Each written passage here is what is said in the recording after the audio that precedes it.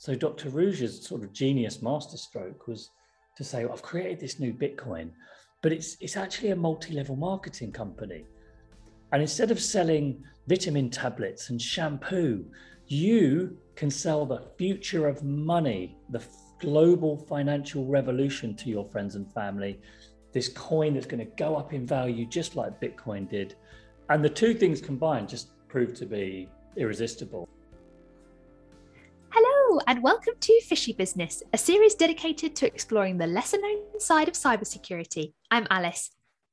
And I'm Brian, and we're colleagues at Mimecast. Every episode will be joined by a special visitor who's definitely not your average guest to share tales of risk, reward, and ridiculousness. We'll be looking for new ways to think about cybersecurity, to learn how we can all improve in the fight to stay safe. So Alice, confession time. Laura, our producer, said we nearly did not have a brief for this episode. She usually reads the books that our guests have written and sort of thinks of some questions, but she got so engrossed in this one, and I must confess, so did I, that she nearly read the whole thing before finally remembering she was supposed to be thinking of questions to send to us. Oh, well, don't worry. I've listened to the podcast series on the BBC, so I definitely have some questions that I'd love to ask today with Jamie. And it really is excellent, the podcast and the book. I'm so excited to be speaking to our guest today. Jamie Bartlett is an author and investigative journalist. His latest book, based on the wildly successful podcast series, The Missing Crypto Queen, tells the story of a shiny new cryptocurrency, a charismatic leader, and ultimately one of the biggest alleged scams of the century. I can't wait to get stuck in. Welcome, Jamie. Thank you for being with us today. Oh, thanks, guys. Thanks. I'm so glad you've enjoyed it as well, because it's very stressful to do. So it's rewarding when people have said they've actually listened and actually enjoyed. I can imagine, and God, we'll get into kind of the lengths that you went to investigate this, but maybe stepping back and taking things first, we'd love to understand maybe how you got into journalism in the first place. Well, okay. So I actually started off as more of a researcher, I suppose. I was working at a research think tank, specializing in the usual stuff, online survey design and running workshops, and all a little bit boring. Sorry to former colleagues. But I just got really interested around 2008, 2009, at this sort of explosion of online data that I just thought was, as from a researcher's perspective, it was so interesting. All this like millions of data points popping up. And I saw a lot of advertising companies and PR companies working out how to analyze big social media data sets and scraping Facebook and Twitter, collecting data they could analyze, but I didn't see researchers doing it. So I set up this sort of research center analyzing large social media data sets, focusing especially on sort of political movements, because I was a political researcher. And it kind of spiraled from there. I started getting fascinated in weird internet subcultures. Like I wrote a book about the dark net, where I spent loads of time on these sort of neo-Nazi forums and websites where you can buy and sell drugs using Tor and all of that stuff. And I kind of then became like the guy who studies weird internet subcultures. And then I never really looked back. That's amazing. And I can imagine, especially with this story, you get into such detail, and obviously moving across to, say, cryptocurrency as a topic. How did you first discover that story? I know Brian mentioned about the missing crypto queen and talking about cryptocurrency and a charismatic leader. How did that first come across your desk? Well, actually, I did I'm going to put a boast in it. I did a TED talk. Check me out. Yeah, thanks very much. I did a TED talk, a real TED talk about buying drugs on the Silk Road using Bitcoin, how it all worked, and the sort of how the market mechanism on darknet drugs markets created a enjoyable consumer experience in what was usually and previously kind of quite dodgy offline world. And so I became someone that sort of wrote quite a lot about cryptocurrencies. This sort of 2014, 2015, didn't buy any, obviously, because, I'm an idiot. But a BBC journalist in 2018, Georgia Katz, she's the producer of the podcast, you'll hear her voice throughout, she's sitting at a dinner table party or somewhere, and someone's pitching her this cryptocurrency OneCoin. Literally, a friend of a friend is saying, you know, this, I've found this amazing new coin. It's the next Bitcoin. It's going to be massive. I don't think even realized she was a journalist. And so she's sitting there thinking, this sounds amazing. He's like, yeah, the only one problem is the founders disappeared. It's like, okay, this is clearly a story. She goes online and starts Googling it, and it just seems the most bizarre thing she's ever seen. She calls me up and says, I've come across this weird cryptocurrency with a missing founder that is apparently worth billions, but no one knows where she is. I reckon we could make a podcast out of this. And it all started from there. Jamie, I think to properly tell the story, I think unless you've been living under a rock, you kind of know what Bitcoin is, but maybe just explain what these additional cryptocurrencies and coins actually are and where they fit into the sort of overall ecosystem. And then maybe if you can just throw in a quick definition of multi-level marketing as well. Oh, man. All right. Okay. Well, I've had all my coffees for the day, so I should be able to do this. Well, so most people know now Bitcoin as being the kind of the original old school digital cash. 21 million Bitcoin is basically a sort of a fixed supply digital currency. It's based on this blockchain technology, which is an add-only ledger. So anyone around the world can really download a virtual wallet and send these virtual coins to each other. And it's actually incredibly secure and safe. And it's quite an interesting, I find it to be a fascinating new sort of form of currency. But by 2011, 2012, lots of sort of rival Bitcoins popped up because the person that created Bitcoin had made it open source, written this code where everyone could see how he or she had designed Bitcoin to work. And so it was relatively easy for people to say, oh, that's a brilliant idea. I really like the way, you know, you have this special mining system. So new coins are generated at a pre-programmed rate. And this is how we sort of make sure they're all secure. But I'd like to tweak it so it's not 21 million coins in circulation. It's going to be 100 billion coins in circulation. Or I'd like to tweak it so that the rate at which they're produced is slightly different. And this sort of explosion of all these new alternative cryptocurrencies, of which I think there's now 16,000 of them. The numbers changing constantly. So we've got the old school Bitcoin, but we've got loads of different ones, all with tweaks and variations.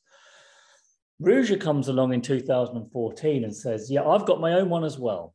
Bitcoin's really technical, it's really complicated, it's for techies and nerds, the security's really hard. And because it's a bit anarchic and no one really controls it, criminals use it and drug dealers use it. And so I'm going to design it, make a few tweaks, make it safer, more secure, simpler to use. But here's the real genius. I'm going to sell it not on a marketplace like Bitcoin, where you can go online and trade Bitcoin with euros and dollars and sterling. You're going to buy my coin through multi-level marketing. And multi-level marketing is it's a system of sales where you as a seller would buy a load of products, have a little party around your house, try and convince your friends and family to buy those products from you. You'll get a small commission for each sale that you make. And then you try and recruit your friends and family to sell as well to their friends and family. Then you make a commission on everyone below you that you recruit. And this is, over 100 million people around the world do this multi-level marketing, but no one had really done it with cryptocurrency. So Dr. Ruja's sort of genius masterstroke was to say, well, I've created this new Bitcoin, but it's actually a multi-level marketing company.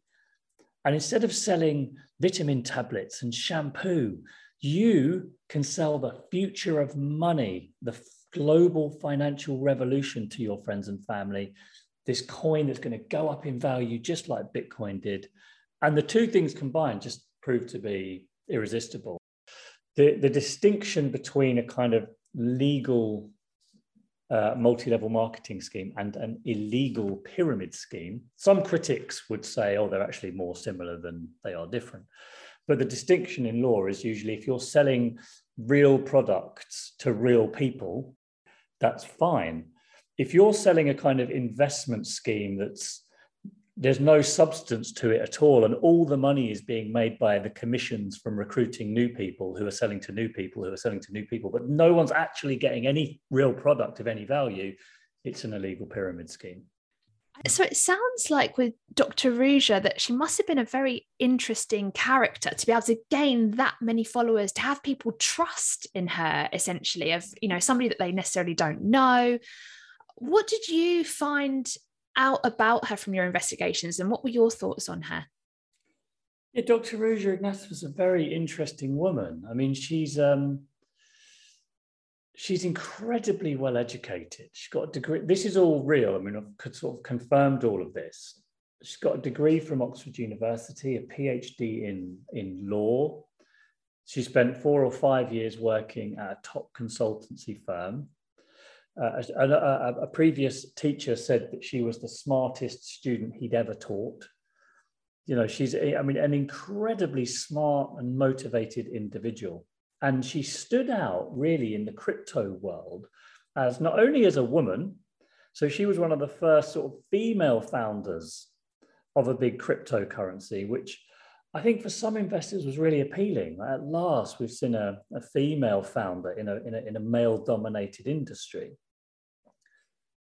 She also appeared very like she was from a different universe to most of these crypto founders. They are very technical, very geeky. They're into the sort of the mechanics of how cryptography works from a particular techie industry. She's from somewhere totally different. Business, banking, finance, above board. She used to say to people, Satoshi Nakamoto, the designer of Bitcoin, no one even knows who he is. Some anonymous random internet user. Look at me, here I am, I'm standing right in front of you. Here's my degree certificate from Oxford University.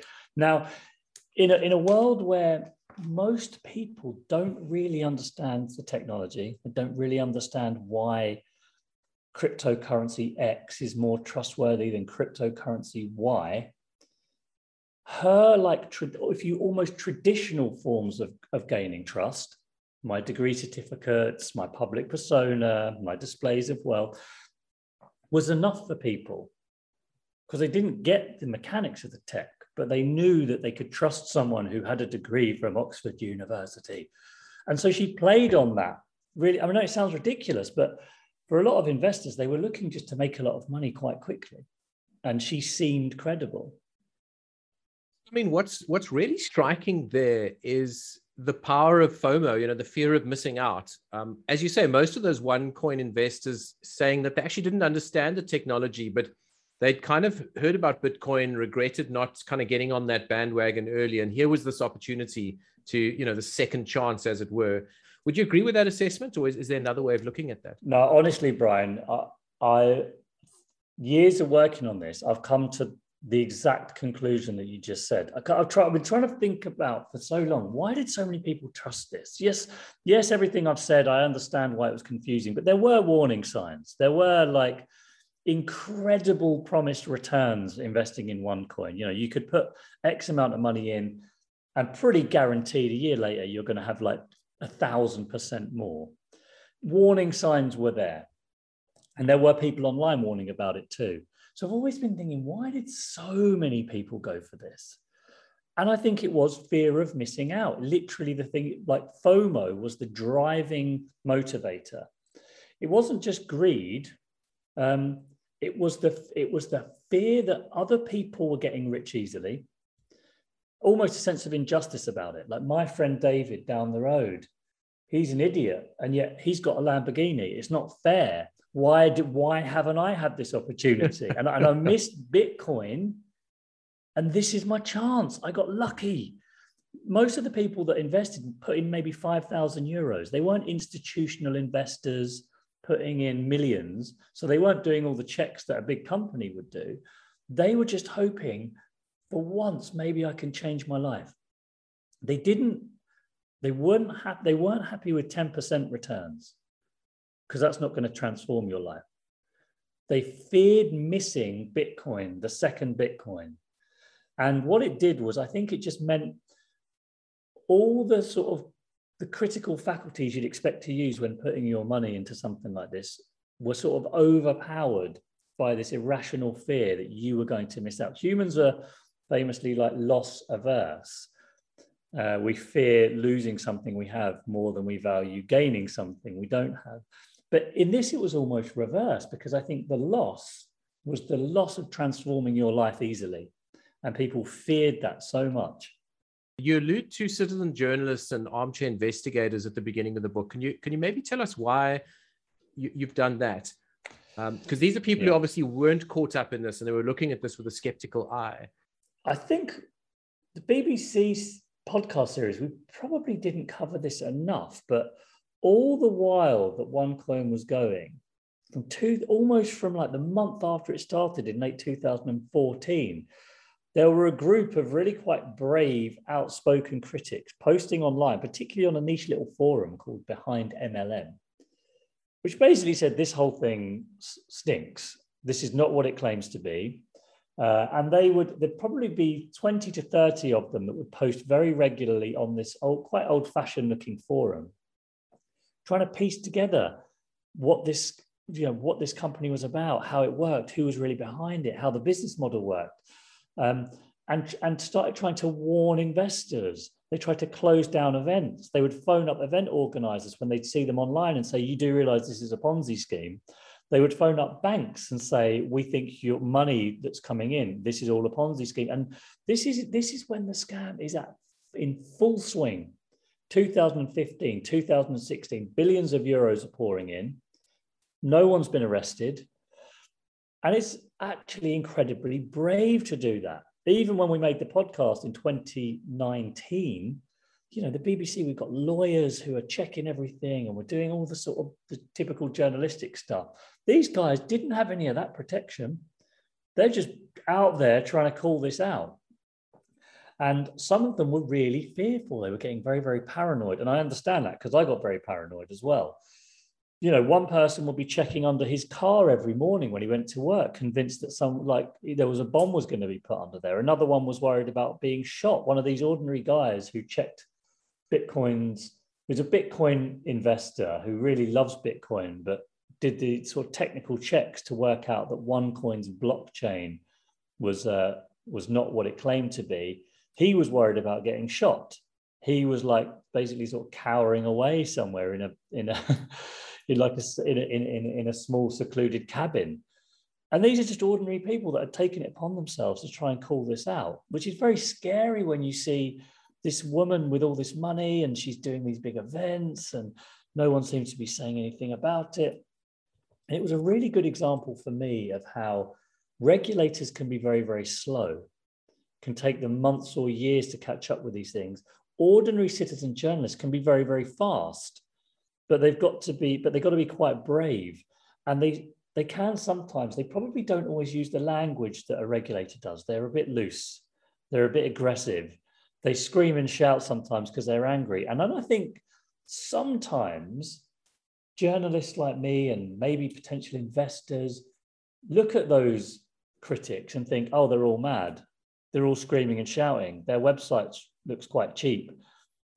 And we just dismiss them as a result. But they're an incredibly valuable source of information. And when the regulators finally got round to acting on this, they would often go to that website and realize there were literally tens, if not hundreds of thousands of posts made by these ordinary citizen journalists documenting every tiny little bit of this scam.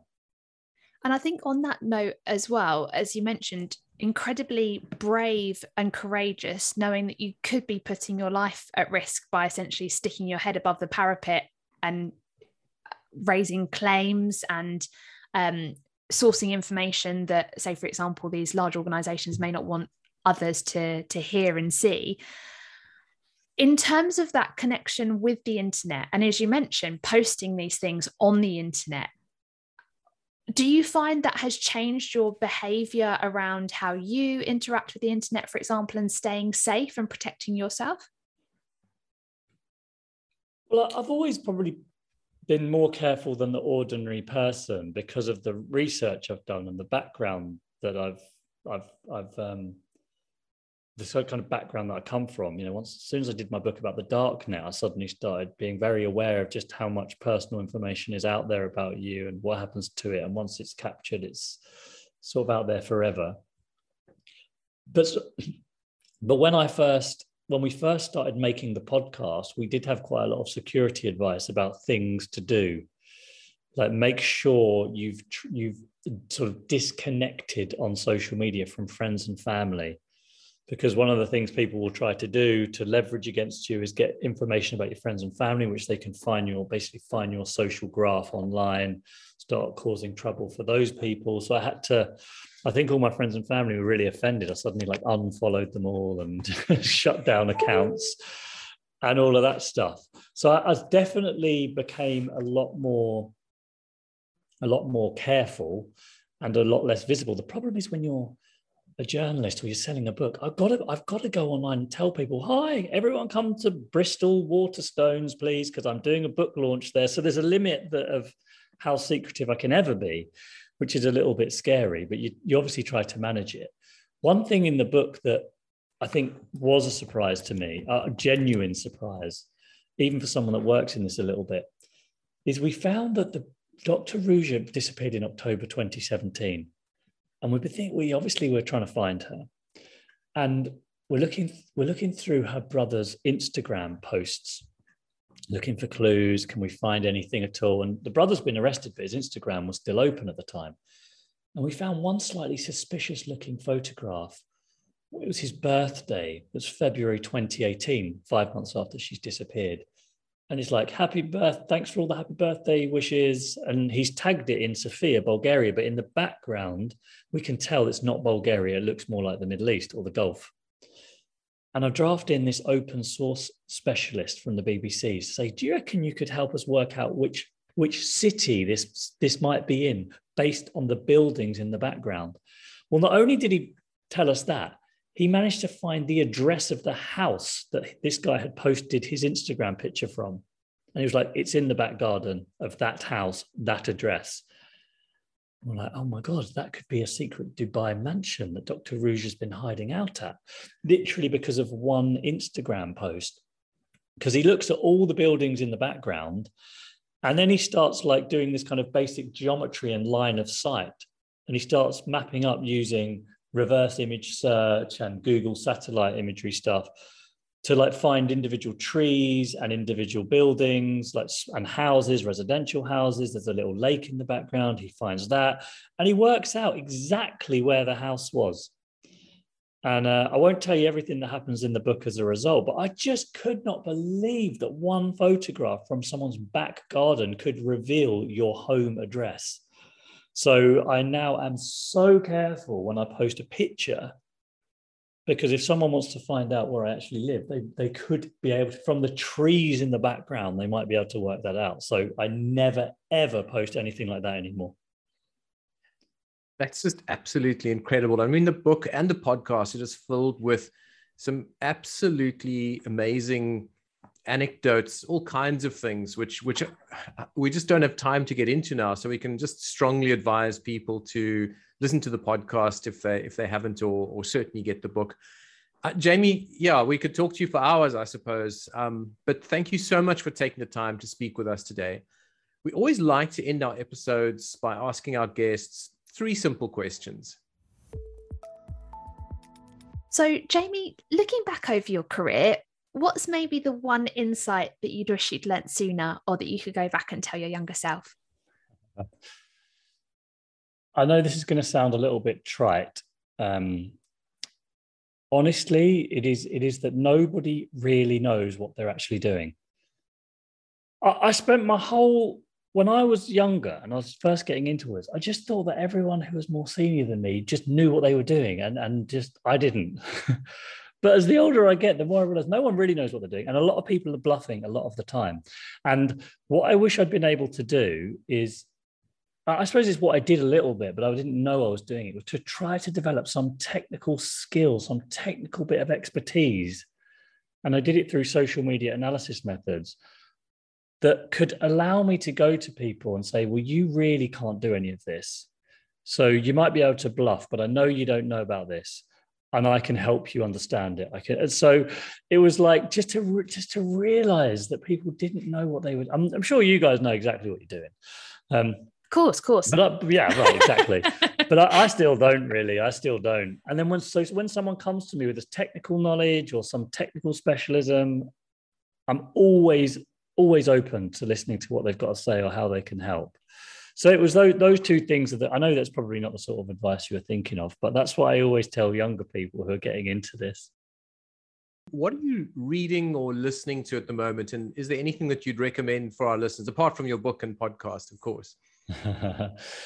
There is, have you noticed just how many stories there are now about true crime, scammers, investigations, and all the rest of it? I think I might have been just ahead of the curve, but not by very much, with the Crypto Queen story. So I obviously have to read and listen to all of those, of course. I mean, Money Men by Dan McCrum, The Lazarus Heist by Jeff White, who I think was on this program recently, wasn't he? So yeah, exactly. So all of that stuff, of course. But what I tend to actually do is the best insights I ever have into technology is nearly always from books that aren't really about technology at all.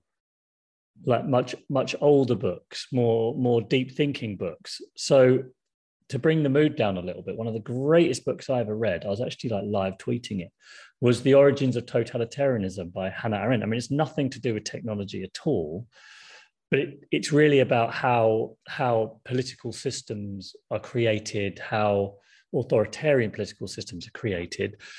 And you just read through it and you see so many interesting insights about broader social dynamics, and you can see them playing out in the technology world as well. But we often, when we write about technology, we are obsessed with the actual tech rather than like what are the bigger power dynamics at play. So I try to read older books that are not about tech in order to understand tech, if that makes sense. Oh, fantastic. Well, it's definitely a new book recommendation for our book list. We've got a reading list that we're collecting up from the podcast at the moment. So we've had some great ones from, I think it was the Gruffalo all the way to totalitarianism. So we'll definitely have to start working our way through. And maybe looking towards the future, for example, what do you think will happen with this case? Will Dr. Ruja be found or face justice, do you think? There's a couple of ways of looking at that. I mean, the first is just on her personally. She's now, as of last month, she appeared on the Europol most wanted list. There is now an Interpol red notice out for her arrest. The German authorities have also issued a warrant for her arrest and have asked for information from members of the public, and they've had 30 pieces of information already. So the net is drawing in on her, and I think that she eventually the authorities will catch up with her, and the FBI are also on this case. And I'm sure you know already, the FBI don't once they've decided they want to lock onto you, they never forget. They are like the internet; they'll just keep going forever if that's how long it takes. So I think justice will catch up with her eventually.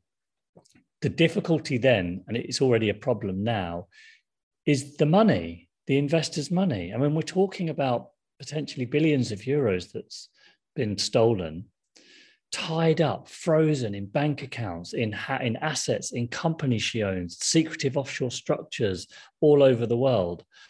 And that's money from ordinary people. And they would love to get even a small fraction of that back. How... it takes such a long time to identify financial assets like that, and then even longer to work out how do you even start redistributing it back to the people that invested. And that process could go on for years and years and years. But there's hope, something could come of that. But that is where I'd like to see the focus next. Like, can we work out how victims of investment scams actually get the money back? Because it is possible, but it's so difficult. Jamie, this really has been a fascinating story with, both technology and, very strong kind of human interest element to it. So where can our listeners learn more? Where can they get the book? When is the book out? They obviously, they can go straight to the BBC's podcast series, The Missing Crypto Queen, available on all the usual. I don't know. There's what saying do you have? Available on all good provided platforms or whatever. Everyone has their own little. Wherever you may be listening. Wherever you listen to your podcast, so you can get it on all of those ones. The book, The Missing Crypto Queen, is also now out, available in all good and bad bookstores. So, and then to be honest as well, like online, you just Google it and you'll enter a world of like, some people got really into the story. So I'd even see some listeners who I'd see on Twitter posting about it, suddenly then turn up on that weird niche forum I mentioned earlier, Behind MLM, who'd got so into it that they were then posting on Behind MLM, trying to add to the story. So if you're really into the story, there's 1,000 places online you'll find to just get to sort of delve deeper. That's absolutely brilliant. And I guess you could go as deep as you would like to, as your interest goes. So definitely for our listeners, we would absolutely 100% recommend listening to the podcast or buying the book, for example. It's just been absolutely fascinating. So thank you so much for taking the time to speak with us today. No, thank you very much indeed for having me. Really enjoyed it. Thank you. And thank you also to all of our listeners for joining us on this week's Fishy Business. It's really been a pleasure to have you with us. If you have enjoyed our podcast, please do leave us a review on Spotify, iTunes, or wherever you're hearing this. And feel free to follow us on our Twitter page @Mimecast if you'd like to learn more about what we discussed. Until next time.